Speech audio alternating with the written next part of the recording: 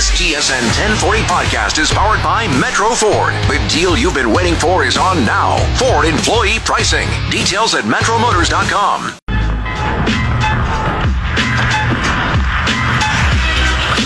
Time to go Rink Wide on TSN 1040. Coming up this week on Rink Wide. There's Panarin up top with 12 seconds. Trouba. Right side Paco toward the net. That one wide.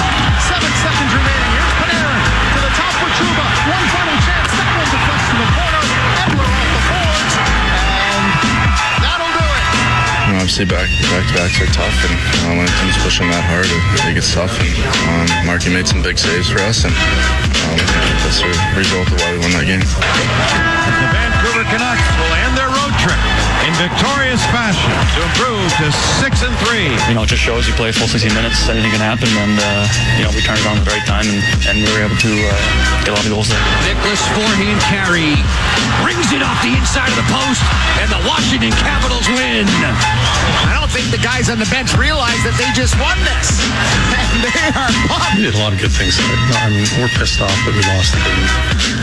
You outshoot a team like that 32-22, 12 shots in the last 2 periods when they're pushing. We should be pissed off we lost. We played a good game and lost. Now here's JD Burke and Andrew Wadden. Yeah, welcome to Rink Wide. It's the show that always scores. Andrew Wadden alongside JD Burke here for the next 2 hours. It's wall-to-wall hockey talk. Hockey. And we're going to welcome in Travis Yost in the first hour from TSN in Toronto, a columnist with TSN.ca. And in the second hour, we're going to do a complete 1 hour roundtable. We do it monthly here on Rink Wide, so it's the end of the month. We'll do it with Harman Dayal and Wyatt Arndt, of course, from The Athletic in Vancouver. Also from The Athletic in Vancouver and Elite Prospects is my boy JD Burke. JD, welcome. Thanks for having me. Well, it's your show, so. Yeah, exactly. Last night, let's get into the poll question, and then I'll ask all right. Let's start there. So, we're going to do a 2-show poll question here, because it's Canucks related, so why not? And it's a brilliant poll question. I came up with it. Last night's Canucks game was fun or frustrating? Where do you go with that? A little bit of column A, a little bit of column B. I mean, you've got the loss, of course, and that's going to sting, especially in the shootout. But sorry to cut you off, but if you're not a fan, if you're just a neutral watching that game, you're some guy living in Long Island up late watching that game. Maybe not Long Island because the Capitals would be in their division. But you know what I'm saying? Yeah, I get what you're saying. Well, there is no fandom in it, really. I mean, it's just like one of those things where, it's a tough result, but the team played well and they deserve to win.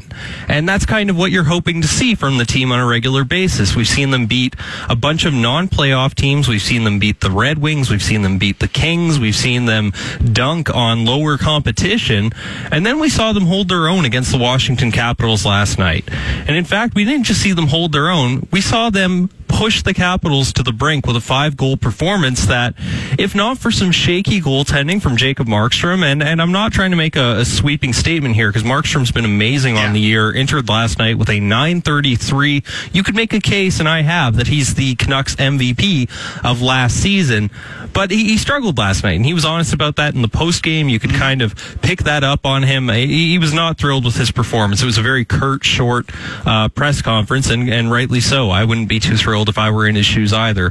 I think it's going to be tough for Canucks fans to look at this win as anything that they can build on, but the reality is that it really is. I mean, this team won the Cup 2 years ago. They haven't seen a bunch of roster transformations since. I only see positives out of last night's performance, and we're talking about an 82-game season, right? There are going to be nights like that where Jacob Markstrom just doesn't show up to work. There are going to be nights where the team doesn't, but we haven't seen many of them yet. And we know with Jacob Markstrom, based on last season, that he has it in him to be a capable goaltender, to give credible minutes as a number one starter. And I think that he'll bounce back in a big way, and this team will be better for it. Yeah. Right now, 53% of just over 500 votes saying frustrating. And of course, so, almost 50-50 here.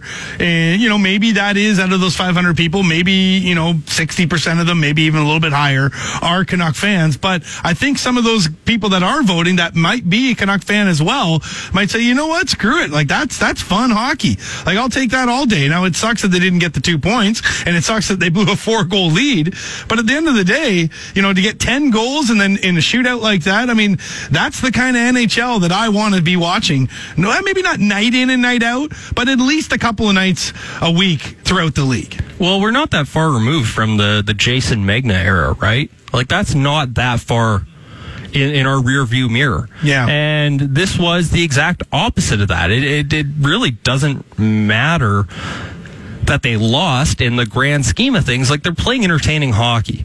And not only are they playing entertaining hockey, they're playing hockey that you can usher for wins in the future. I'm looking at the score and venue adjusted numbers at 5-on-5. The Canucks outshot the Capitals. They had more unblocked shots. They had more expected goals yesterday. I mean, this is a good performance undone by by bad goaltending. I think it really is that simple. And you want to take it a step further. Once you get into the shootout, that's an entirely luck-based venue of play.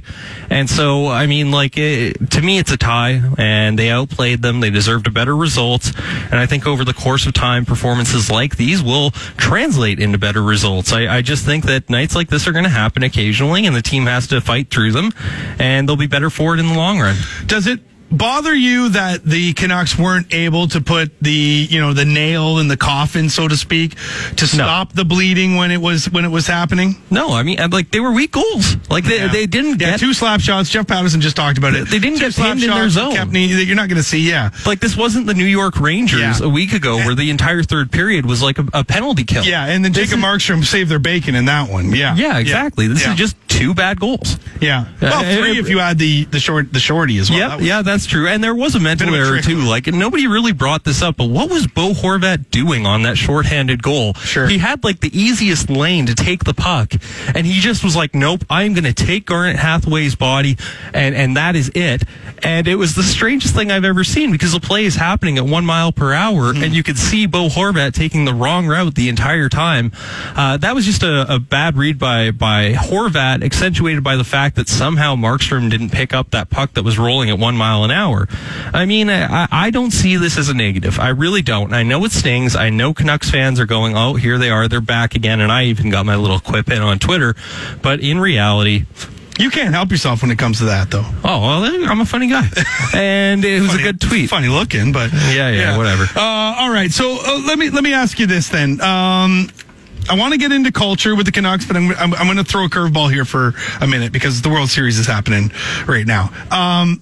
John Tortorella was quoted as saying how he loves the overtime and that it's dynamite. His words.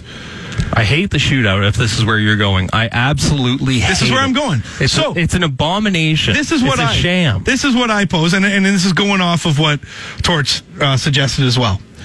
Why don't we do 10 minutes, 3-on-3? Because the data suggests that it's over 6. What, you don't like that? It's over 60%. Does anybody say it that way? They say it that way in the UK. Is this Star Trek? It's like status and data across the table. It's like status and status. Okay. It's like how they say it in the UK. Anyway. Okay. So 60%, I believe it's over, 65% of games get solved in the 3-on-3 to 5 minutes. Yeah. So if we adjusted that, added 5 more minutes, that's going to say, 85% of the games. So basically, we're going to have results by doing this 3-on-3. I pose this. 10 minutes, 3-on-3, nothing happens, scrap the shootout, bring back the old school tie. What's wrong with a tie? Thank you. I don't get this. Thank you. Why does a team get 2 points in a freaking coin flip? Because tell me I'm wrong. The shootout is a coin flip. No, it 100% is. The equivalency, and I'm going to be a football fan again here, is having quarterbacks throw footballs through tires to decide who wins a Super Bowl. Do you know what I mean? Totally. I don't see the difference, because this isn't reflective of the team. Yeah. It's an individualized skill contest. It's a joke. Yeah. I hate it. And listen, guys, if you're hearing this right now and maybe you got a different opinion, why don't you text us at 104040 or live at tsn1040.ca. Shoot, we could take a phone call as well. I know Mike and Langley's probably listening. He'll have the data. 604-280-1040, 844-876-1040. That one's toll free. Hit us up. But yeah, no, I want to see more 3-on-3. I use this analogy all the time. Put it in my veins. I love it. Yep. right? And if it's Shoot it between my toes. If we're going to see... That's kind of weird. If we're going to see 85% of the games get wrapped, I know what you're talking about.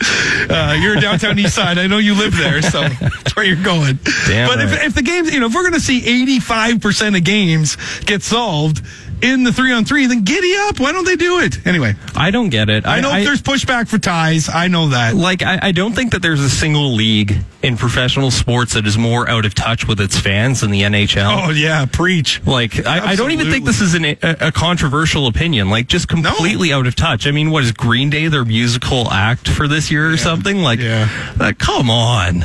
You know, I mean, like, I'm going off track here, but that to me just speaks to the disconnect between Gary Bettman and the fans and the people who are actually making this a solvent business. So I don't know. It's just like other leagues have a tie, and it's not a big deal. Why can't the NHL get back to that point? And again, it's like I brought this up earlier, is that, when you look at the best shootout performers in the league, they're not even the star players. They're not even the McDavids. They're not even the Crosbys. Like, you random guys. Was it... I'm drawing a blank on the guy's name right now. But my point is this. Like, I want to see... Linus Oland? Yeah, I want to see the stars perform. Yeah, right? UC Jokinen as well. UC Jokinen, that's the name I'm looking for. I want to see the stars perform. Let them perform in the 3-on-3. The games are going to get solved. LB and North Van in the inbox right now saying, massive agree. I stood in the living room for 3-on-3 last night, then went to the kitchen to do dishes for the shootout. Because you may as well. Right? Like, it's like, well, at this point, I might as well just flip a coin. Yeah, and we got another comment here from another listener. I usually don't agree with JD Burke. Sorry about that. You'll come around. After he blocked me on Twitter, but I would agree. A team game should be decided by a team effort. 3-on-3 overtime for 10 minutes makes more sense than the shootout. Please sign your text, people. You see that new one that just came in as well? Yeah, hate that the shootout decides the extra point. No, I'm talking about the one, what's wrong with Green Day, D-head? Well, nothing's wrong with Green Day. I get your point there, though. Like, they're a little out of touch. Like, when was the last time Green Day was relevant? Why don't we have Alice in Chains be the band for the NHL too? I like Alice in Chains. Come on, like, how do you do, fellow kids? I hear you. I hear. We're going off a little bit now. Okay, let's get back on track. Culture change. We did hear Moj asked an incredible question in the postgame last night to Travis Green. Travis Green acknowledged it as well. It's, basically saying, listen, last year you guys have been all right with this in terms of, escaping with a point against a team that won the Stanley Cup. I guess last year would have been the previous year's Stanley Cup winner. But now they're pissed off about it. And I think the fan base feels this way as well. If you listen to the arena last night, there's something is changing right now. The fans are chanting. They're getting into it. People are getting behind this team. They're not settling with the disappointment of a game where you just scrapped out a 1 point after being up 4 goals. So, the culture change, I know it's cliche, but it's like legitimately happening right now with this Canucks team. Yeah, I think so. And yeah, that's bound to happen, and that's just part of the evolution of this team. I mean, but is it though? Because some people talk about it, but then it doesn't actually happen. When you make the additions that they made, some serious, additions that they made, whether it be Myers, Ferland, Ben, you name it, guys that they've sent down to Utica that were regulars on this team. People are upset about it. On this team. And we'll get into that later on. But I'm saying is that you can preach culture change, but to be able to actually have it happen, that's what we're seeing with this Canucks team right now. Well, and Harman is going to have a lot to say on this because I know that he's been on this beat for a while, but it happens top down. And the best players on the Canucks are also the best leaders on the Canucks. And, you talk about Elias Pettersson, somebody who is never satisfied. He just had one of the best rookie seasons in memory. What do you know? He changes his skate profile because he didn't think that he turned well enough. Mm-hmm. And that kind of relentless drive, it's really easy to follow that guy as a standard bearer as opposed to in years past having Eric Branson or Brandon Sutter, these guys who were just flown in out of nowhere to be the standard bearers, the leaders, guys who can't complete a pass. Now they have people who are actually worth listening to. Yeah. Now they have people that can follow through on the demands that they place on others. And I think that makes a difference. Inbox is getting active here. The shootout is the equivalent of deciding the Masters by dumping a bucket of balls on the putting green. Best of 25 wins at Sean and Nanaimo. It's a good point. Hassan and Burnaby, game would have been fun if it was back and forth, 6-5 loss, not a collapse. Green cost us the game with its obsession with bottom six players. In what world is Mott versus Ovi a good matchup? Wake up! Well, I'm going to push back on that. I actually am. Get drunk on Mott? No, God, no. Okay. This isn't Drance, okay? Let's be clear. Don't worry, I got something for you. Oh, boy. But no, I mean, the Canucks' best players played the most with the lead. This isn't a situation where Jay Beagle was over the boards every other shift. Like, the data shows, and it's clear as day, that the Canucks' best players played the most. This isn't a case of the team losing. This is a case of a couple of lucky goals stealing defeat from the jaws of victory. Gotcha. And it's just that simple. Like, don't overthink it. I like this one. It's unsigned, but I like it, though. Whole building stands up when there's a shootout. Fans love it. It's only the diehard hockey fans that are against it. The league is trying to appeal to a broader fan base. And I think that is the argument you will get from Gary and company. Yeah, and I'll disagree with it. No, and you're absolutely right, too. You're absolutely right to do so. Actually, you know what? I'll take it a step further. I don't think he's necessarily wrong. I just think it's the wrong tract. Gotcha. Canucks have the Florida Panthers in town on Monday. I put this out as I think it was the Friday Fortune Teller, which is basically just hot takes. Same damn thing. You're telling on yourself. Yeah, I'm telling on my own show. But anyway, I said that there would be a leaked report on Monday that Roberto Luongo will be in the building on Monday to celebrate the 50th anniversary with, of course, his ex-team being in town. It's the only time of the year they're here. Could you see it? No. And I'll tell you why. Okay. Does anybody else think it's weird that Francesco Aquilini, who has his social media team comment on everything, has been decidedly silent on the Roberto Luongo situation? Has anybody else noticed that? Mm-mm. Not a single word on the best goaltender in Canucks history. Don't think that's peculiar?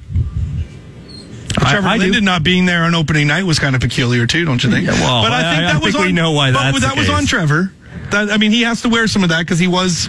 Well, that one was also acrimonious. Like, that was publicly and visibly an acrimonious split. I mean, This one is more you're divining what's happening behind the scenes. And I personally, and this is just a hunch, okay, so don't go running with this Twitter or whatever, but I think that there's a sense among some people in the Canucks organization that what Luongo did, retiring, was a favor for the Panthers at the expense of the Canucks.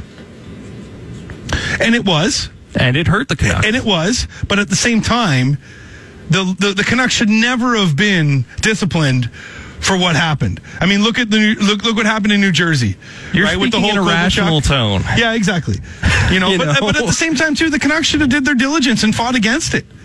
They should not have to wear that cap, what is it called? Cap retrieval? Cap recapture. Recapture, excuse me. No, it's dumb. It's post hoc. It's absolute garbage. But I think to me that it is so strange that Aquilini, who can comment on literally everything, has had nothing to say on Luongo. There's definitely something to it. Definitely something to it. I would love. How great would it be? I mean, like I said, you've got this fan base right now. It's kind of the perfect storm because of the fact that they are, in the 50th season. Sorry, Don Taylor. I know you like to go against that, but they're celebrating their 50th season right now. You've got the way they trotted out, and I know having Trevor not at that first game, that was disappointing, but it is what it is. I still think they did a great job with that whole ceremony. Getting Bo Horvat the captaincy, but as this season progresses and we get to celebrate the 50 years, the colorful background and all that they talk about, that it would be the perfect idea to bring Louis out, especially with this Panthers team. But maybe there are some old wounds that they don't want to open up again. We'll have to see. The inbox getting pretty into this right now in terms of the discussion about the shootout and the 3-on-3. This one's unsigned. I kind of understand that argument about the shootout, but if they think that is fun, wouldn't it be more fun to have more 3-on-3? I definitely agree with that. This is Lloyd from Langley. Hate hate the freaking shootout, a team sport decided by basically one guy, the goalie, go back to a tie after 10 minutes of 3-on-3, which is, of course, something that you and I are getting behind there as well. Again, maybe it is the case that they want to appeal to a broader fan base. Maybe it is the case that, they have to have a winner and or a loser. That remains to be seen. I mean, again, the NHL's never been one to be ultimately too progressive, and if they are, it usually takes them 10, 15 years before they finally do solve that. That'll have to be seen as well. On the other side, we're going to talk to Travis Yost, but before we get to that, I want to run something by you right now, okay? All right. This is from the morning show. Mm-hmm. They took a bit of a dig at you. Did they? In terms of Tyler Mott. Oh, wow. All right, when did this happen? Croker, you got it ready? Let's hear this. Are people getting drunk on Tyler Mott? I mean, I am. You've been drunk on Tyler Mott since last year. You know what? I mainly do it to annoy JD Burke. Like, I like Tyler Mott's hustle. I like his speed. And in some ways, there are some times that he reminds me of another player that I really enjoyed as a Canuck, and that is a young Jannik Hansen.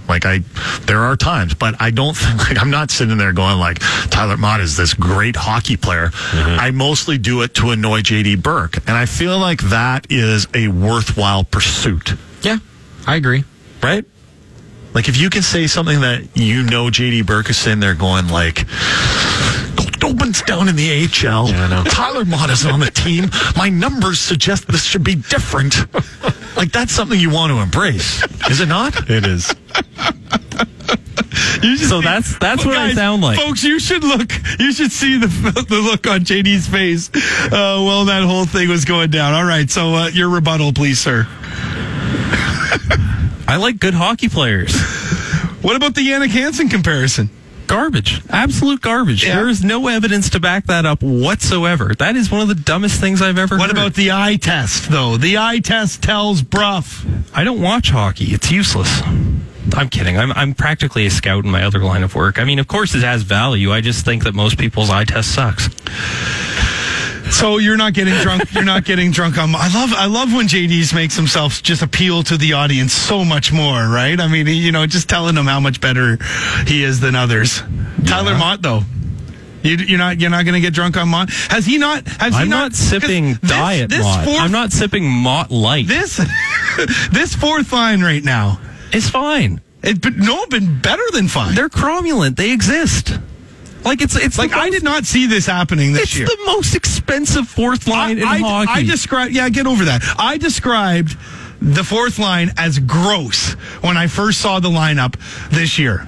You know what? I'm walking that back now. Give me $10 million, I will build a good fourth line. Well, yeah, I mean, I can see that. But Jay Beagle's ex-team in time, he had some jump last night. He was ready to give it to the boys. Sure. He was fine. What would you do ultimately, and we can talk about this a little bit further because we are going to get into a segment about Utica, but ultimately right now, who would you swap in and swap out if you could? I would have Sven Berchi in that lineup, and I would have Tyler Mott in the press box. And I would put Jake Virtanen on that fourth line. I would put Sven Berchi on the third line. You're cooking with fire. You might actually have a top nine instead of a team that has a third line, which is a revolving door of zero identity and just as much effectiveness. No, I think that Sven Berchi should be on this team. Gotcha.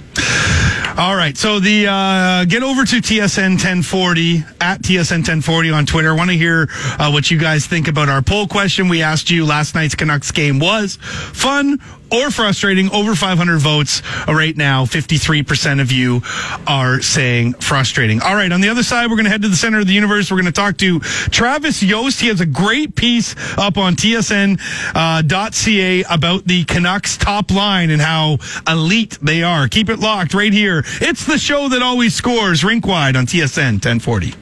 Dobin's down in the AHL. Yeah, I know. Tyler Mott is on the team. My numbers suggest this should be different. Thank you, Croker. That's a sizzler. All right, let's bring Travis Yost into the conversation here. Travis got a great piece on tsn.ca. Canucks top line dominating the competition.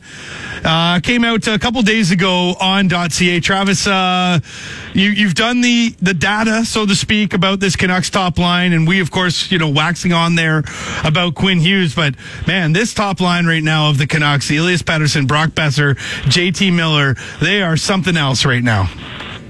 They're unbelievable. And to me, say what you will about this 25-year Canucks rebuild, but, the way that you progress forward is, you start to see your top lines and your top pairings really starting to produce, especially when you think about, the rebuild cycle.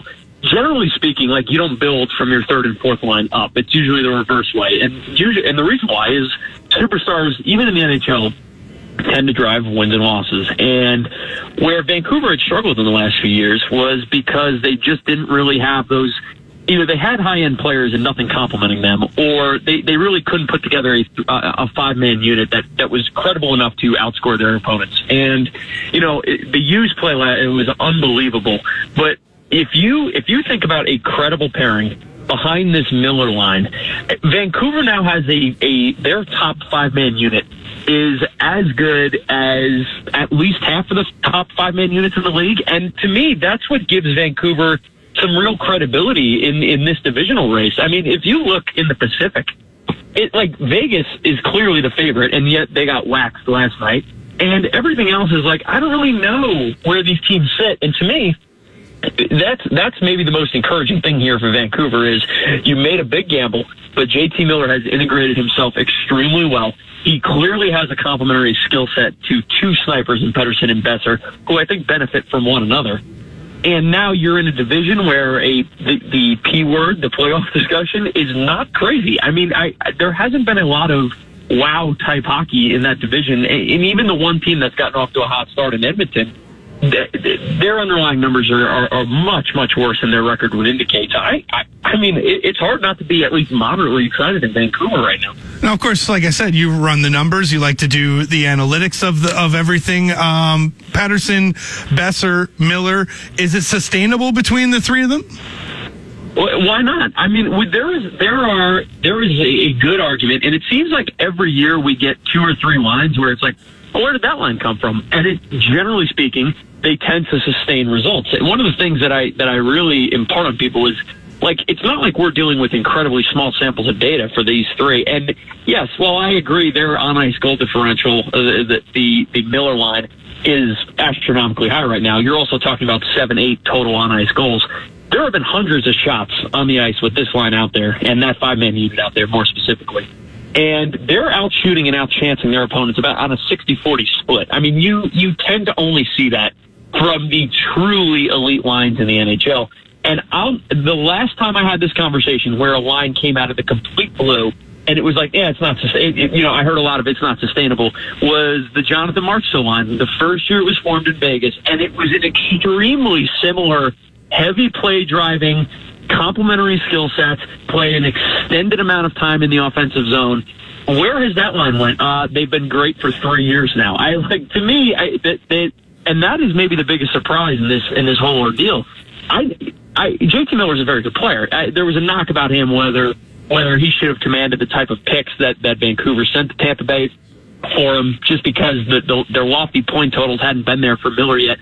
But one of the big selling points, and maybe I understated it, maybe we all did, Miller is a very, very good playmaker. And if you have a playmaker with guys who are really good at putting the puck in the back of the net, and you have two of them in Pettersson and Besser, you start turning those shots and scoring chances into actual goals. And that is what has been missing. Even when Pettersson and Besser were playing really well earlier in their careers, which is comical to say, but point made.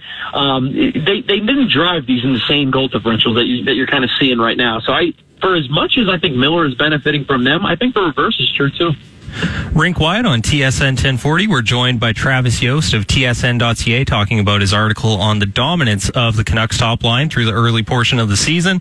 And the question on my mind isn't whether the Canucks top line is going to be full value over the full course of the 82-game season and even beyond that. I think the question is, do they have enough behind them to be a credible playoff contender?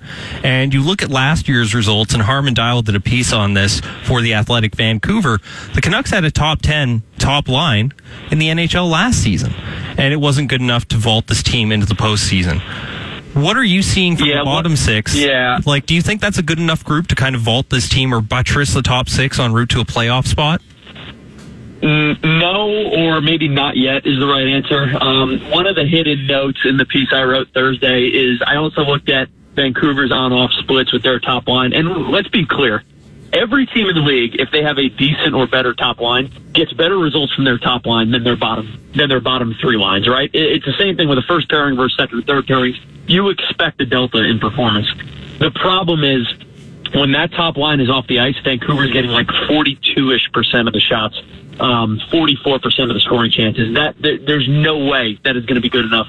And maybe, though, that offers up an opportunity for Jim Benning and the rest of this Canucks front office where it's like, hey, I think we may have struck gold with this front line. And even if they regress to some degree, we have real credibility at the top of our lineup.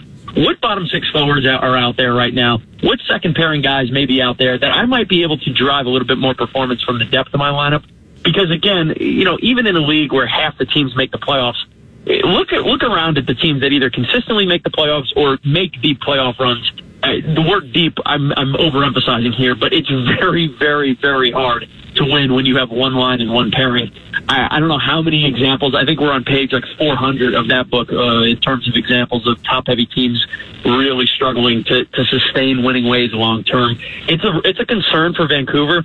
The bright side, though, is those tend to be, especially if you have a more elevated, analytical, savvy organization, those tend to be the players that you can kind of spot target, whether it's at the trade deadline or even prior, where maybe they're not great scorers per se, but they're fantastic at flipping the zones. They're great in the neutral. They're great defensively. It's not hard to find those type players, but to Vancouver's point, I think you probably need at least two of these guys sprinkled out through the lineup if you want to see some degree of change. I do like the big split will exist, and Vancouver right now will be an average-ish team for as long as they currently have these on-off numbers. But if they can actually improve the depths of their lineup, they can legitimately chase one of those three spots in the Pacific. Speaking with Travis Yost from TSN.ca. Travis, one of the players that's always been an interesting one to look at from an analytics perspective is Michael Furlan, because he profiles like one of these road pavers that would get, their value pumped up beyond its actual on-ice contributions in years past. But when you look at the data, it would show that Michael Furlan is actually a pretty solid complementary piece, and he'd done that with Calgary. He had done that with Carolina. He struggled to do that in Vancouver. Have you seen any sort of trends when you observe his data that would suggest that there's a chance he'll bounce back? Is this the player he's been all along? What are your thoughts on his early season struggles with the Canucks? Yeah, I think you need more time with Furlan, and one of the biggest arguments here, like this is a great thing where I think people think numbers guys don't like big bodies, more physical type players. Michael Furlan has been a fantastic player in his career, a consistently undervalued player in his career. Does Vancouver want to hear that right now? No, he's off to a slow start. It is what it is. His game isn't there right now. But I think one of the things that you can hang your hat on is the more data and the more games that you have logged, that you have shown that you're a credible middle six forward, the longer of a leash you should have, right? Because generally, not always, but generally more often than not, these type of players bounce back. And a lot of it tends to be with who are they playing with, what areas of the lineup are they playing, do they have the trust of their coach, what type of minutes are they getting, and you can kind of go through the list of it. And one of the things that is going to be a challenge for Vancouver, not to harp on the depth point, but when you have great guys, I mean, Vancouver has front-loaded their top line, understandably. Now they have a fantastic first line. And then you start looking around the rest of the lineup, and it's like, there's just not a lot of talent there. And unless you are a true star in this league, and even to the extent that you are a star in the league in some cases, players benefit from playing with one another. And, the overarching word of chemistry applies. But chemistry to me is like, hey, the most logical example is I want to put playmakers with snipers. Snipers want guys to carry the puck and do the defensive work, and playmakers want snipers because they are fantastic shooters, whether it's from the dots or the high slot or wherever we're talking about. That exists and has existed for the last, 100 years of hockey. The thing to me with Ferland is when you have a player who's not the best skater, he's a more crash and bang type physical player, you're going to want to find that is the exact type player where you need to find a real sweet spot in terms of his teammates. I would expect that Vancouver keeps tinkering with that for a fairly extended period. It's not like they're bought into Ferland forever, but in the same breath, this guy has a track record of generally producing. So you got to keep going through the rotation, see what works. Well, Travis, great stuff. Thanks for joining us today. We'll definitely have you back on in the show, and enjoy the hockey this weekend. Of course, outdoor game tonight in Regina. The hockey world all focused on that. I'm being a little bit tongue-in-cheek when I say that, but I enjoy the hockey action tonight. All right, guys. Take care. Travis Yost joining us from TSN.ca. And yeah, I did say that a little tongue-in-cheek because I think this is a game that kind of snuck up on all of us in terms of, hey, there's an outdoor game tonight. But that's not what we're talking about. We're talking about the Canucks top line dominating, and some good stuff there from Travis. I'm wondering, though, and there are some people in the inbox right now that are suggesting that, there are a couple people that are saying that, hey, where's Sven Baertschi? Get him up here. Where's Goldie? Get him up here. They want to start to get, more production. I'm starting to wonder, though, if JT Miller is better to be moved off that top line so you're not putting so much on the top line to produce when he's throwing out data like, 40% of the shots that they're getting on, are towards them. When the Canucks are on the ice, when it's not the top line. So, maybe there is something to that, right? That's what I've been advocating for, and I'm not trying to pat my back by any means, because JT Miller's been excellent on that first line, and who would in their right mind complain about that? But I mean, I do think that the best iteration of this forward group has JT Miller centering that third line, Brandon Sutter on the fourth line, Sven Baertschi back up on the third line. I think they're a long ways away from the best forward configuration that they can create with the players available to them. So where would Gaudette fit in this? Are you the kind of guy that thinks one more, a full season, that is, of seasoning in the AHL, or is it, hey, he's better served to be, the 3C on this team, maybe not the 4C, because I think Jay Beagle's got that solidified, but is he better, maybe Brandon Sutter, perhaps, maybe you move on, maybe you scratch him. The data on Sutter is horrible. They've got to find a taker. He is the obstacle to creating the best forward lineup, and I'm not trying to put him down as a player, but I just don't think he fits with this team. The Canucks have Brandon Sutter on their fourth line. His name is Jay Beagle. Yeah. Do you know what I mean? And I think that a market would exist for Brandon Sutter. I think he's just the right mix of movable and kind of an obstacle to getting to the point where this team needs to be. And it's not like I'm trying to drive them out of town, but the team is in a cap crunch. They got to figure some stuff out long term, and I think they're best served without him. Yeah, and the funny thing is that we forget that, Roussel's only, maybe a month and a half away from returning to this lineup as well. So there's another, player that they're going to have to fit in, and they got this log jam at forward right now. Somebody in the inbox right now suggested that we ask Travis this and just missed it, so apologies for that, so I'll ask you instead.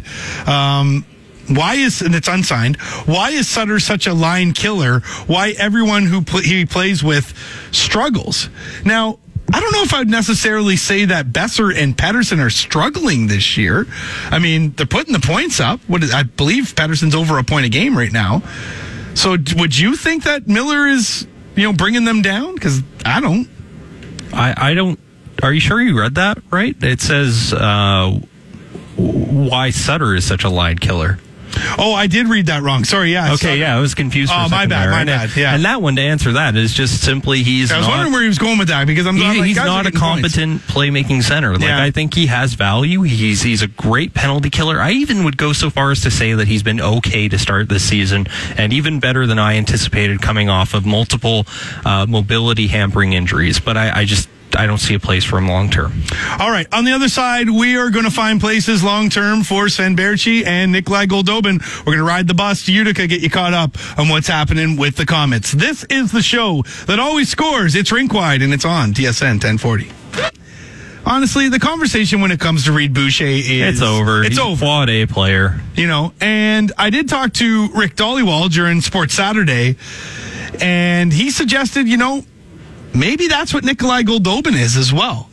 Nikolai Goldobin, though, is third in the league in scoring. Reed Boucher leading the league in scoring with 12 points in 6 games. Nikolai Goldobin, 10 points in 5 games. 9 of those are assists. And what a Goldie stat line. Yeah, very much. Very much. It's the reverse Cy Young Award. You know what? I saw a play yesterday. He was going in on a rush with the largest of fellas, Zach McEwen, and they had a 2-on-1, and Goldie had like a very clean look at the net and just passed it off to McEwen, who was completely not ready to receive the pass because it was such a clean look that you expect. Dude, what are you doing? Yeah. It was a very funny play. Very funny. And I mean, him and Sven Baertschi have just been toying with AHL competition. Yeah. And you know what, though? The thing that I think sticks out the most through this early sample of games, Cole Lind. Cole Lind looks excellent. He is night and day better than he was last season. Yeah, I'm hearing anyone that has been following the Comets this year they're all saying that right now. Cole Lind, 8 points through 6 games, 2 goals, 6 assists. Of course, you mentioned Zach McEwen, the big fella as they call him. He's a point a game player right now as well. Even Francois Perron. Here's a player that they got for free, basically. Yeah, had a 3-assist game last night. He's got 6 points in 4 games. So there's a lot of positives going on right now with this Utica Comets team. Olli Juolevi, 4 points in 6 games. He's a -1 on the season, but I mean, we're not going to let that get in the way of things. Jonah Gadjevich as well. He's been spotty. I got to. I mean, you watch these games, right? More than all of them. Yeah. So you tell us then.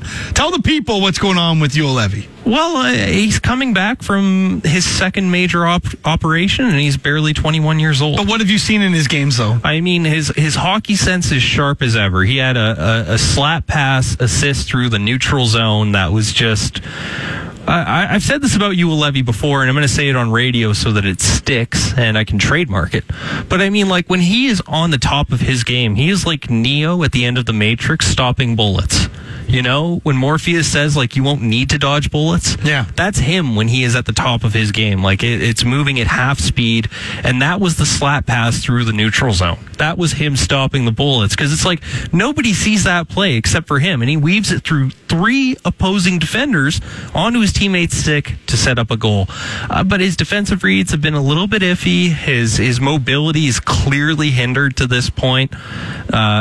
He's a work in progress. I don't think we're going to see what he actually where he's actually at until we're at about the midway point in December. Do you sorry to cut you off, do you expect that Juolevi will play an NHL game this season? Oh, 100%. I think so. If there aren't any injuries, he will play an NHL game this year. What about Brogan Rafferty? I talked to Rick Dhaliwal, as I mentioned earlier, and he mentioned that Brogan Rafferty seems to be a lot of pro scouts have their eyes on him. Well, he's had some great moments. He's had some not so great moments, and he's a fantastic story because he's overcome blindness in one eye, and we have to give him his due for that. And I don't want to sound like I'm leveraging that against him, but you do remember when Manny Malhotra was suffering a similar ailment, and the team said, "We've got to take you off the ice because you can't see players coming out from a certain angle."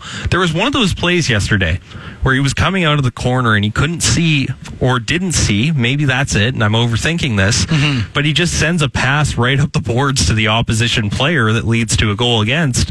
And I'm thinking to myself, okay, that's a bit bizarre. How did he not see that? And you do kind of wonder, the ball starts to get rolling, the hamster wheel starts turning, but he's also 4 points. He's also got a +10. He's got a good shot. On the balance, he has been quite good. I just wanted to say that yesterday was kind of one of those moments where you had pause. And you're going to have pause because it's a first-year pro. Sure. And guys, I know that plus-minus, some people look at it as a bit of a dinosaur stat. It's better than nothing. But right now, you're looking at Josh Tevis leading the team at a +13. Brogan Rafferty right behind him at +10. Hey, just positives for the Canucks as they look at two youngsters that they got for nothing because they're a free agent signed out of college. And you know how those work out looking at you, Chris Tanev, sometimes. All right. On the other side, it's the monthly roundtable. The Athletic boys are in the studio. Wyatt, Harman Dayal, 1 hour. We're going to go around the table. It is the Rink Wide Roundtable, the monthly edition. So keep it locked right here on the show that always scores. It's Rink Wide on TSN 1040. TSN 1040 gives you the chance to swoop into Vegas for a Vancouver hockey roadie. All this week, listen for the daily code word on Halford and Bruff and Sakaris and Price. Weekly winners will get flights to Vegas courtesy of Swoop Airlines, 4 nights hotel on the Strip courtesy of the Las Vegas Convention and Visitors Authority, plus tickets to catch Vancouver and Vegas on the ice courtesy of VenueKings.com. Full rules and details at tsn1040.ca.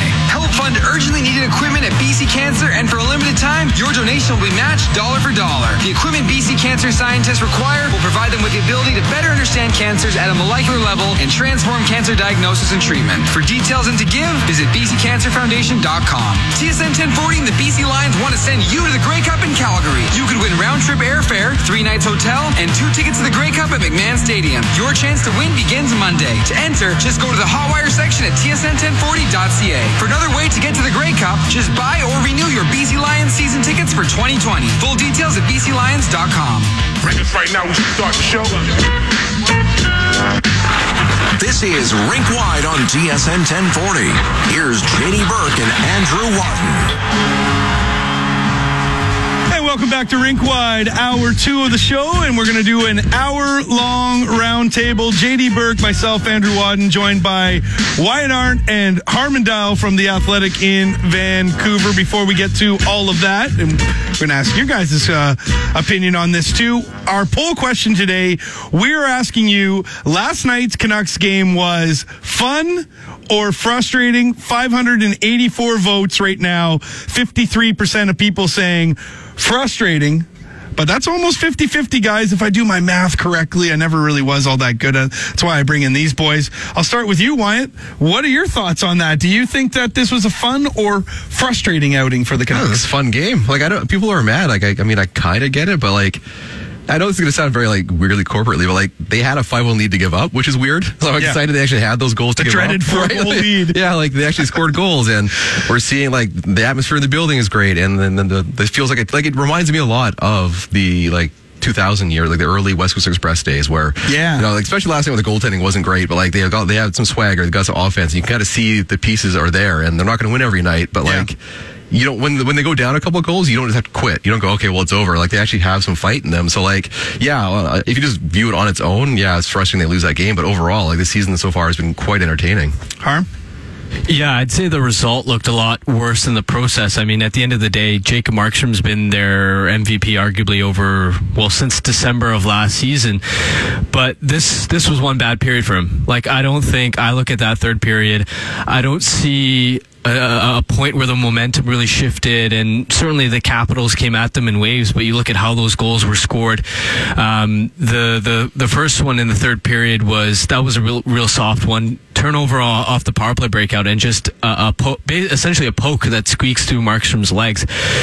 There's no doubt he wants that one back, and then after that it's just 2-point shots that undeflected go through. At the end of the day, you look at what transpired there. The Canucks only allowed 7 shots in that third period. They had more high danger chances. It was 4-1 in the Canucks' favor in that third period. So to me, I don't look at that meltdown and say from a process standpoint that they let things go. The Rangers game was in fact the opposite, where they held on, but they were on the ropes the entire time. It wasn't like that at all. And so for me, and Markstrom said it after the game, that one was kind of on him, and I'm sure he's going to be coming back into his next start with a chip on his shoulder, because I wouldn't say that one was really a colossal, something to freak out over. Now, you guys, we were in the break here. I asked both of you guys at Harm, you were in the build. Were you there last night as well, Wyatt? No. Okay, so I asked Harm, the atmosphere in the building. Generally most of us sit in the press box, being that we're media members, but I had a chance to sit about 5 rows up in the corner in the Detroit game, and I was looking around and I'm going, these are really expensive seats, and there's fans here right now that are like sitting next to me trying to heckle Bernier, guys that are trying to get into it. And then last night I'm watching the game and I'm hearing these chants, and I said to you when you came in the studio here, is like, do you feel like there's a culture change sort of happening amongst the fan base that's in the arena right now? Definitely. I've noticed it right from the home opener. There was such a buzz for that, especially with the whole captaincy thing. But even last night, you just watch in that third period after they gave up all those goals and it was not up at 5-5. That's one of those games where in years past that building goes quiet. Yeah. But as soon as that fifth goal was scored, the crowd, if anything, it erupted and it tried to give the team the push to weather the storm, and that's definitely something I haven't seen in a long time. Again, I've heard a lot of very interesting chants, like in that LA goal, we want 10 after they had scored 8 goals. Like there's a different energy, a different vibe, and you can understand why, because you've now got all of the young players. They're leading the charge, and it's an exciting brand of hockey they've got, and for the first time in a long time, they've got a legitimate chance to compete and contend for a playoff spot. Yeah. JD, your thoughts on that as well? I know we did talk about culture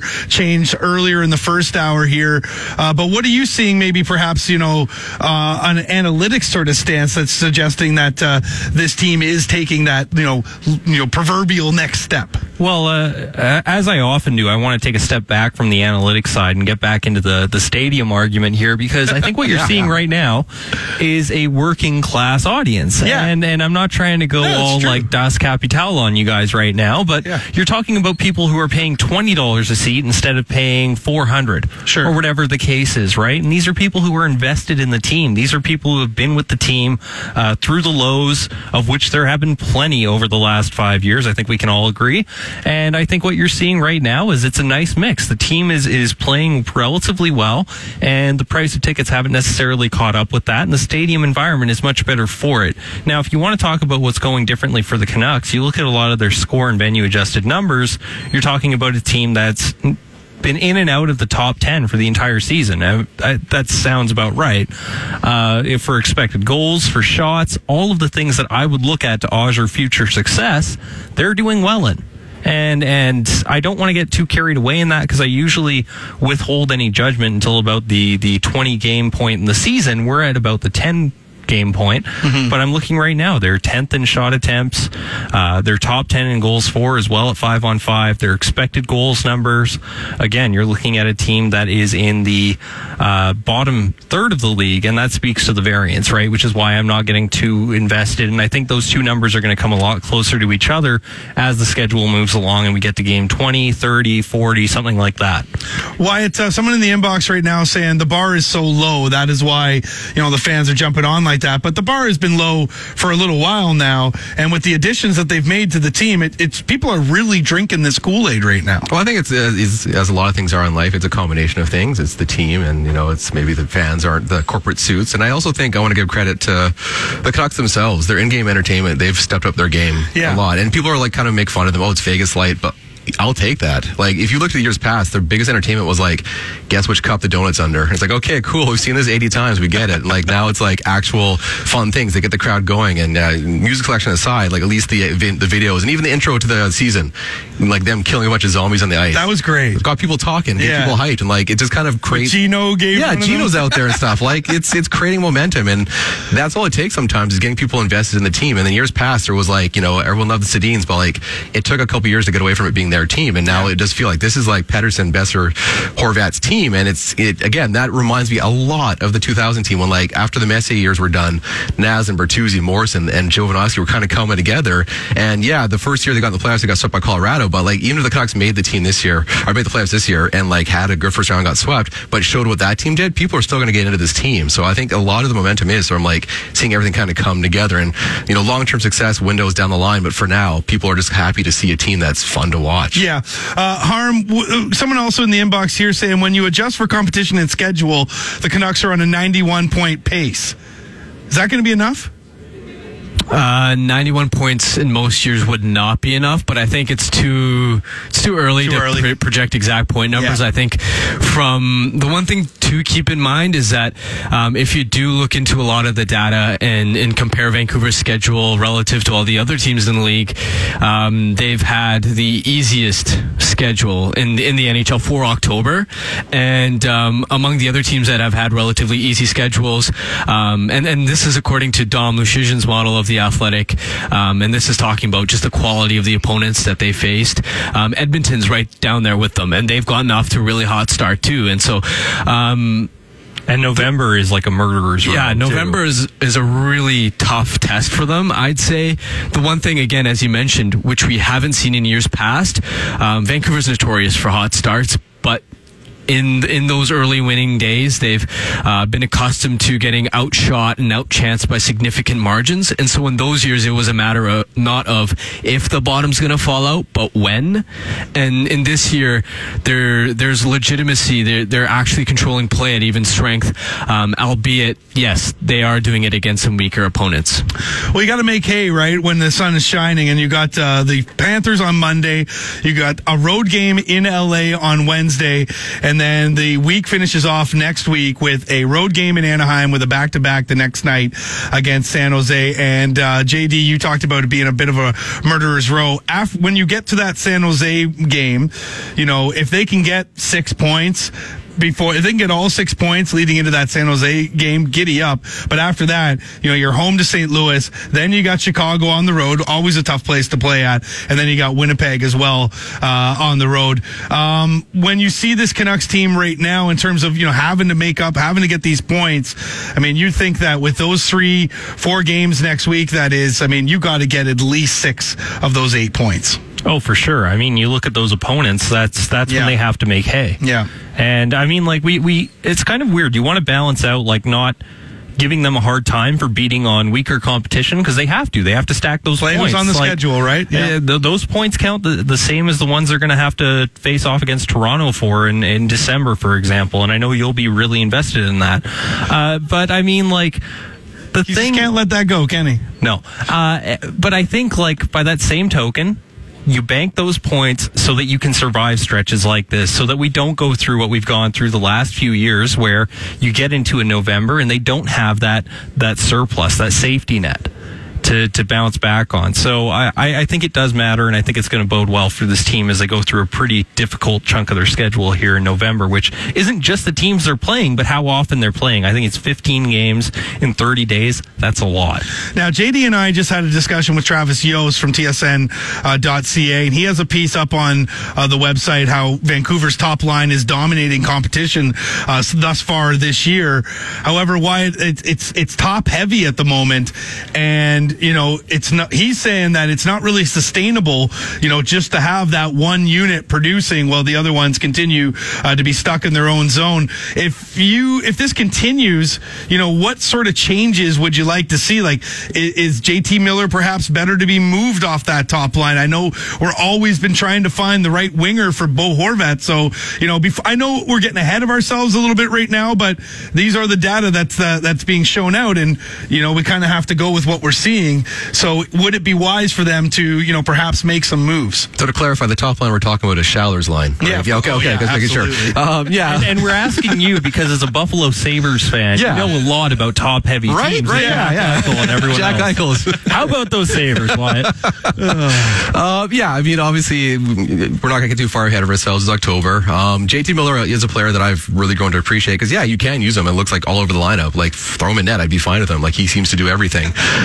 But it's a great thing. Like, say they struggle, like, you know, with the way Green coaches, I wouldn't be shocked if Miller is moved up and down the lineup. And there's a certain level of, like, when they're playing well and the top line's carrying things, it kind of makes everything rosy and shiny. And it reminds me of back in the day when, like, Tanner Glass was around. Like, he was not a great player in the fourth line, but the team was so good, it didn't matter. So there's a lot of things where the top line kind of hides some of the blemishes, but the team is more, like Benning says it every year, we have a deeper team this year, but this year it's actually true, and they have a lot of parts they can move around. So maybe they struggle a bit more. Maybe they have to make some adjustments. But like, it feels like this is the year where maybe they can, you know, survive some of those November days. And they are like you said, they got these points. And maybe last year, the easy schedule, they don't get these points. Like, there is something to be said about the way they're playing. And yeah, sure, maybe they're leaning on that top line, and who knows? But I have no doubts that third line is going to be an issue. But for now, it's kind of palatable by the first line. So it's something, though, I think they're definitely going to have to adjust to. But I have confidence that, again, even the Utica, they've got parts down there they can bring up if something happens. Bergey's waiting down there. Goldobin's a hot topic, but he's down there. And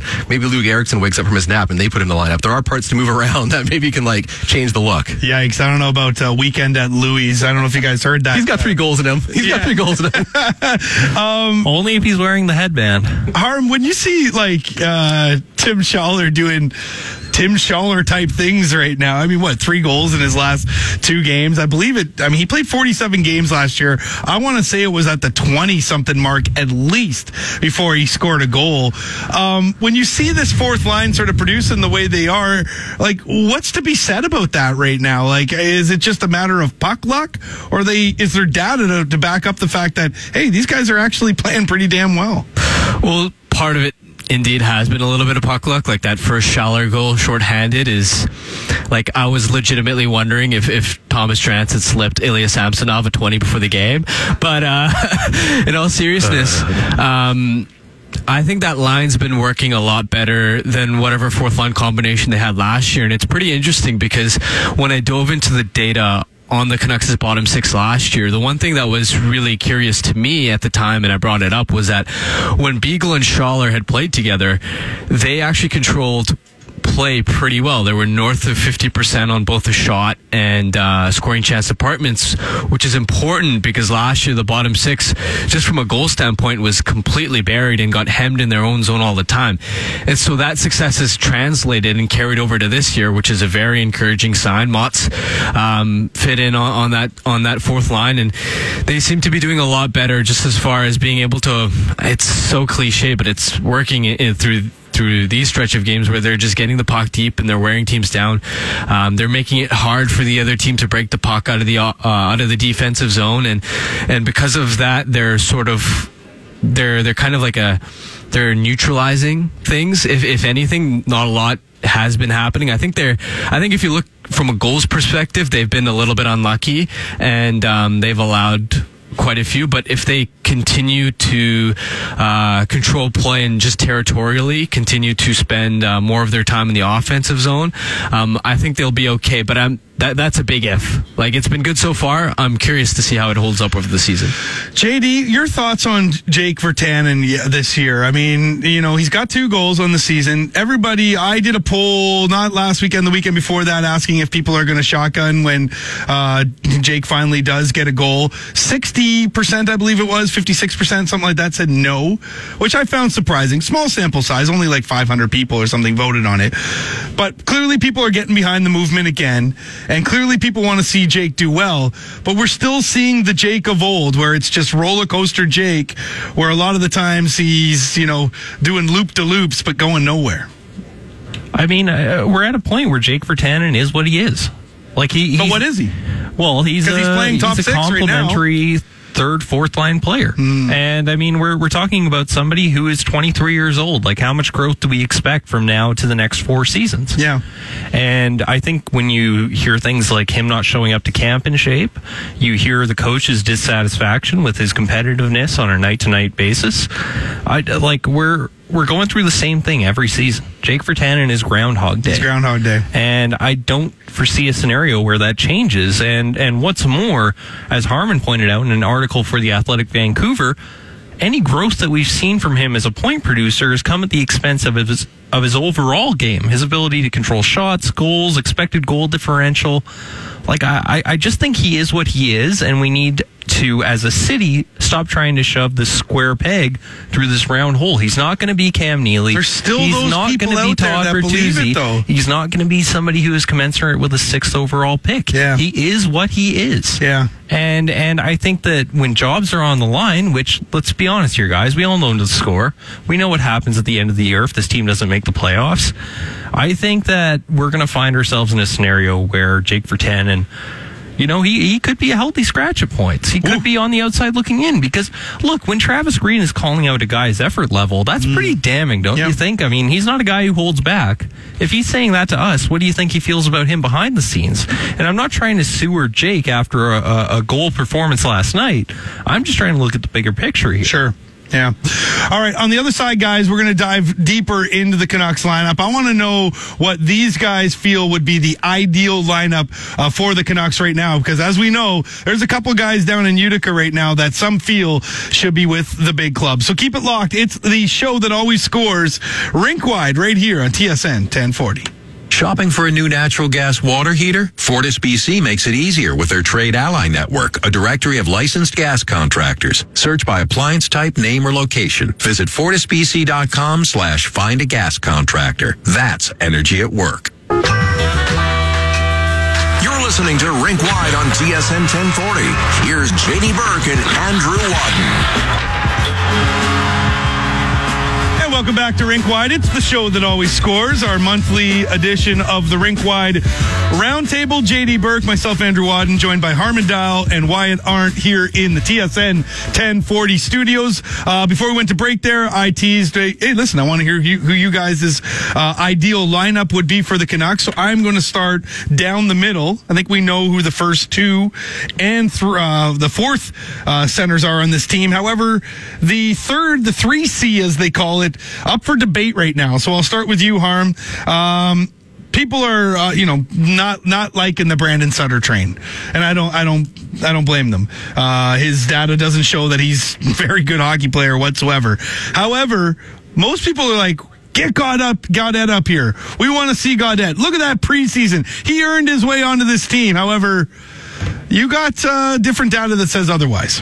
Yeah, and it actually comes courtesy of the work that JD uncovered last year, where he does good work. I didn't know. Yeah, he wrote a great article that showed that, under the surface, what happened when Gaudette was on the ice. He had among the most sheltered minutes in the league, and yet he was just hemmed in his own zone and dominated when it went on the ice. And it doesn't matter what measuring stick you want to use, whether it's getting outshot, outchanced, whether it's getting actually outscored when he was on the ice. The Canucks last year with Gaudette weren't very good at all. Like, it was very comparable to Sutter, and obviously Gaudette didn't produce a lot offensively either. Now, there of course is something to say about the fact that he's had another summer. He's young in the sense that he still has a little bit of room to grow, although people need to keep in mind he's 1 year younger than Bo Horvat. So he's not exactly like a fresh-faced 19, 20-year-old either. And people talk about his preseason. Well, I don't know how much stock you put into preseason. Like, I think, to me, Sven Baertschi led the team in scoring in preseason and was sent down. And so the way I look at it, for me, right now, Sutter is probably, like, unless Gaudette goes down to Utica, and I think that's the right move, because now you give him an opportunity to play a lot of minutes, log minutes in all roles, and get his confidence up. I think you want to put him in the lineup when there's an opportunity. Like, I just don't think it's worth it to keep bouncing him in and out of the lineup, playing 8 or 10 minutes a night. Give him a chance when injuries inevitably strike, and when he is up and when he does earn a roster spot, let him keep that. But right now, I'm not sure if he's quite there yet, because there's a lot of work that needs to be done on his defensive side of the game, and the offensive results haven't really come at the NHL level yet either. Well, I mean, you look at the Canucks' underlying data right now, and who's got the worst shot share? Adam Gaudette. Who's got the worst expected goal share? Adam Gaudette. Now, mind you, we're talking about a Where's sample. Sutter on that list too, though? Well, he's right there. Yeah. Believe me. I mean, he's like, him and Jay Beagle are right at the bottom for Canucks forwards alongside Michael Furland. But what I think we need to come around to isn't that anybody is saying Adam Gaudette is a shoe-in better option than Brandon Sutter. What people are saying is, we know what Brandon Sutter does. It isn't good enough, and it costs an additional $3+ million. And we know that Gaudette has a ceiling that there is a small likelihood he can hit. I remember there were people talking about him like he's the next Ryan Kessler. A little bit wild there, but he does have the potential to become a reliable middle six forward. He's at that age where he needs the reps. If you can save $3.5 million to have that one line that you need to shelter the hell out of, I think that is what Canucks fans are talking about. They're saying we're a cap-strapped team with a $4.4 million third-line center that is getting caved in on a night-to-night basis. To what exact end are we doing this when there is the guy who's on an entry-level deal, 1 year younger than Bo Horvat, right there? Why do you think that there's any chance that they could make some sort of trade to get Sutter out of town? I think, yeah, definitely. Like, we joke about bloodlines and name value, but Goodbranson just got traded for again. Like, there's something to be said about pedigree and people buying into that or that type of player. And we hear all the time the idea that, like, Sutter is this defensive shutdown center, which if you watch, he's not. Like, I like him as, like, to watch him play. I actually like watching him play. He's got speed and has a good shot. But, like, in terms of we're down a goal, better put Sutter, or up a goal, put Sutter to close the lead on. You know, it's like that doesn't work. Like, it's not a good system. And Gaudette, when we saw him play, he reminded me a lot of a World Junior player. He was kind of like chaotic and wild out there. And like in preseason, it was fine, it worked, but like I didn't see him as a Travis Green guy yet because he didn't like. If we're going to rail Goldobin for not being defensively responsible, like I thought Gaudette will be called to task eventually too. But I do want to echo JD's point. Like, yeah, if you can get Sutter out of here, like. Again, nothing against Sutter. Like, I know Green said we're trying to run him out of town. People are trying to run him out of town. But if you look at salary cap that you could possibly move, he looks like the prime guy that you could move and at least get a draft pick back, right? Yeah. Like, not a ton, but like even if you move him, that gives you cap space. Because Louis Eriksson here till the end of time. Sutter, you might have a chance to move. Yeah, like it's like we don't even need to bring up the Louis Eriksson. He's sleeping in the stall anymore. Just keep him at the press box. Keep the popcorn in front of him. He should be all good. Michael Furland, of course, is a guy that is a point of contention for a lot of people in this city. Some people saying, no, we need Furland, we need the grit, we need to get him out there. There's even people suggesting he's got to be in the top 6. JD, like, what the hell are they going to do with Furland right now? Because his give a blank meter is not high right now, and you can see that throughout the games. Well, you know who told us that his give a blank meter would be affected last year is Michael Furland. Yeah. Take the guy at his own words. He said that he was afraid for his long-term health. He was afraid for his career. This isn't the type of player that I look at and go, you know what? Long-term investment sounds like a great idea. Yeah. And that's why when everybody was building a statue for Jim Benning this summer when he signed the deal, I was a little skeptical, and maybe not even skeptical enough, because we're looking at a player right now who is struggling to contribute to the two-way health of this team, is being given every opportunity to in some plum positions, and isn't producing either. He's not doing anything for this team at this point. And we can talk about the flu, but that was like a month ago. No, we can't anymore. You know, that was a month ago. Yeah, no, we can't make that excuse anymore. At this point, you know, we got to start to see the player produce. Yeah, and it's like I said. I mean, you're watching games and you're going, "Where is this guy? Like, I think 79." He's the kind of guy that's going to make analytics people hate him in the sense that, like, if they make the playoffs, I could see him like finding like I'm going to hit my game now because I'm going to hit a bunch of people, and like he could like all the fans will get behind him. Like, look at Furland, he rocked 3 guys. It's just what this team needed. Because like his style of play, even look at someone like Brendan Morrow, his career hit a cliff and he goes down because like you play that kind of style, it's going to wear you down, and as he himself admitted, like he's getting concussions. And talking to Eddie Lack a while ago, he said like when he played the Calgary Flames in the playoffs, and like, you know, everyone knows the infamous Furland controlling the Canucks. Like he's like, I don't think he knew any better. He was just going around there running everyone, hitting everything that moved, and like you just can't do that all the time. And I don't think you can maintain that pace. So I think for him, if he's quote unquote saving himself, he could still have an impact on the team if they make the playoffs. Now, is it worth the money? That's the question, the debate. Like, do you want to keep this guy just for that playoff, throw in some hits, and how important are hits? That's another discussion. But I can still see him being a guy that once the playoffs come around, people are like, oh man, look at that Furland go. Because like Rappy Torres to this day, like who's a better player, but like his hits were really infamous in this town. And so you have Furland being the Furland of old, even for a 7-game series. I think people are going to love him. But can we even say that we've seen one of these infamous hits? Oh, not at all. No, he's like if he's saving himself, if he's sick, if he's still unsure, like he doesn't want to get concussion, that's all out there for sure. And I'm not saying it's the right thing to do, but I can still see him getting his mojo and at the end of the year come out big and people being like, it was totally worth it, and starting fights everywhere. Harm, you're liking what you're seeing from Josh Levo right now, though, especially with the two-way game. Yeah, I think he's been definitely snake-bitten offensively, and I've seen a lot of people out there who are wondering why Josh Levo gets the minutes that he does in the middle six. And to me, I look at his two-way profile going back to last season. Since he's come to Vancouver, the Canucks, it's simple. Forget, like, we talk about shots and chances, and he's doing a great job of controlling those. But at the end of the day, the Canucks are outscoring the other team by close to a 60% goal share when Levo's been on the ice. And we're talking about a sample size that's now getting up to 50, 60 games. And again, because he's someone who he wins every puck battle in the offensive zone, it's very reminiscent of the way JT Miller does. And I can't remember which exact goal it was, but I want to say it was in the Detroit one, in the Detroit game. He won a puck battle along the boards, forced a turnover, sent the puck to Horvat, and it led to a goal. He got a secondary assist on that. No one's gonna, like, in their head, the casual fan isn't gonna remember that play, but that goal doesn't happen because of Levo. So it's all and I know we like to make fun of the quote unquote little things, but at the end of the day, do we?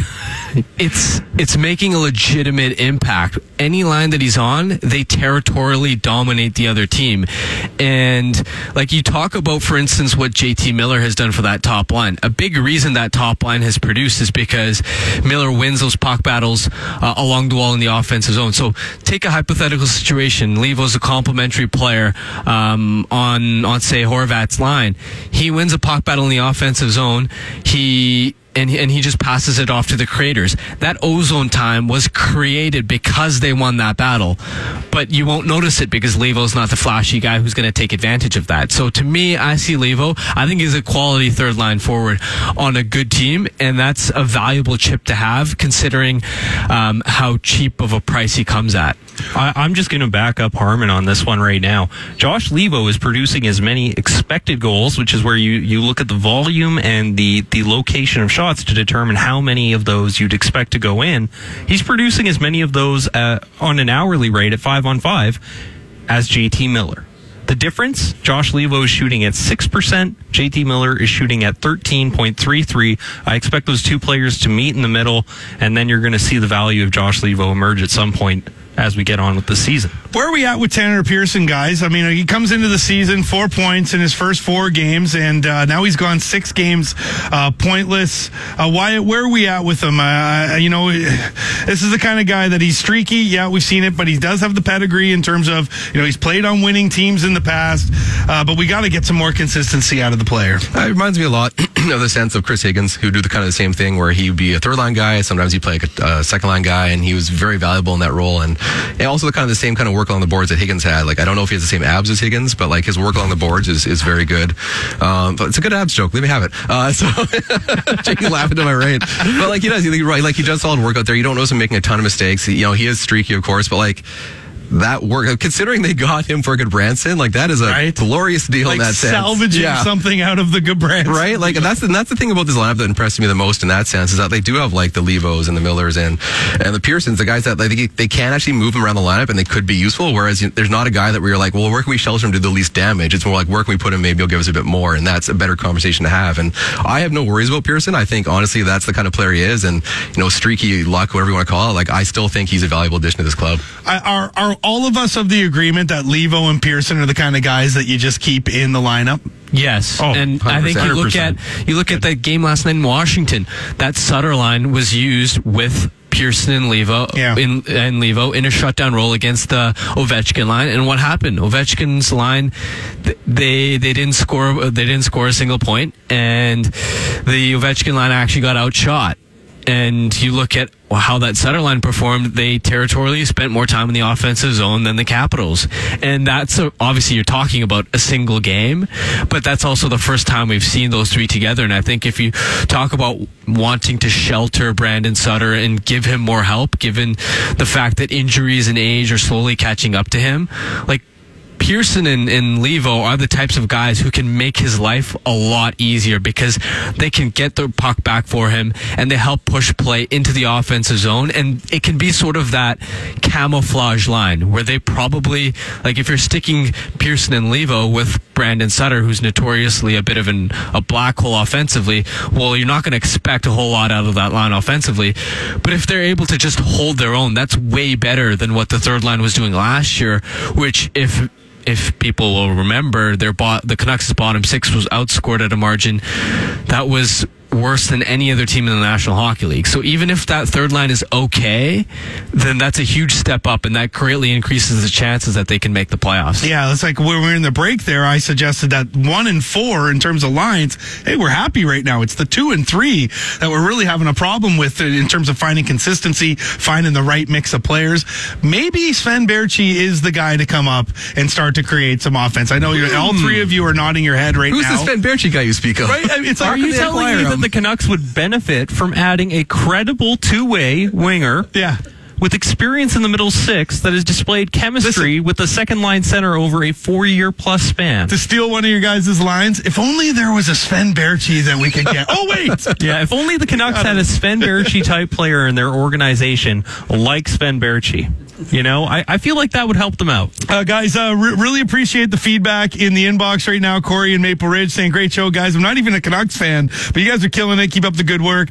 Christian in New West, this in-depth breakdown is awesome. Appreciate that, guys. However, on the other side of the coin, you know, we read them all here. I don't know what games you guys are watching, but Jake had 2 goals and 3 goal posts, playing better than Levo, Pearson, Ferland. Why the hell do you think he's going to be playing on Bo Horvat's line for a 4th game in a row? That is from Dennis. So we do appreciate all the feedback right now. And the best thing about this is the fact that it's like we mentioned earlier, the passion is there. Like they want to know about this. You know, they want the breakdown of the third line. They want to see, you know, what's going on in Utica. Why is Sven Baertschi, you know, not with the team right now? So this is good. I like this in terms of the fan Canuck base, the fan base that is really stepping up on their end as well. All right, so one more segment to go here on Rink Wide. We'll put a bow on the show here and on the round table, so keep it locked. TSN 1040, it's the home of Rink Wide, the show that always scores.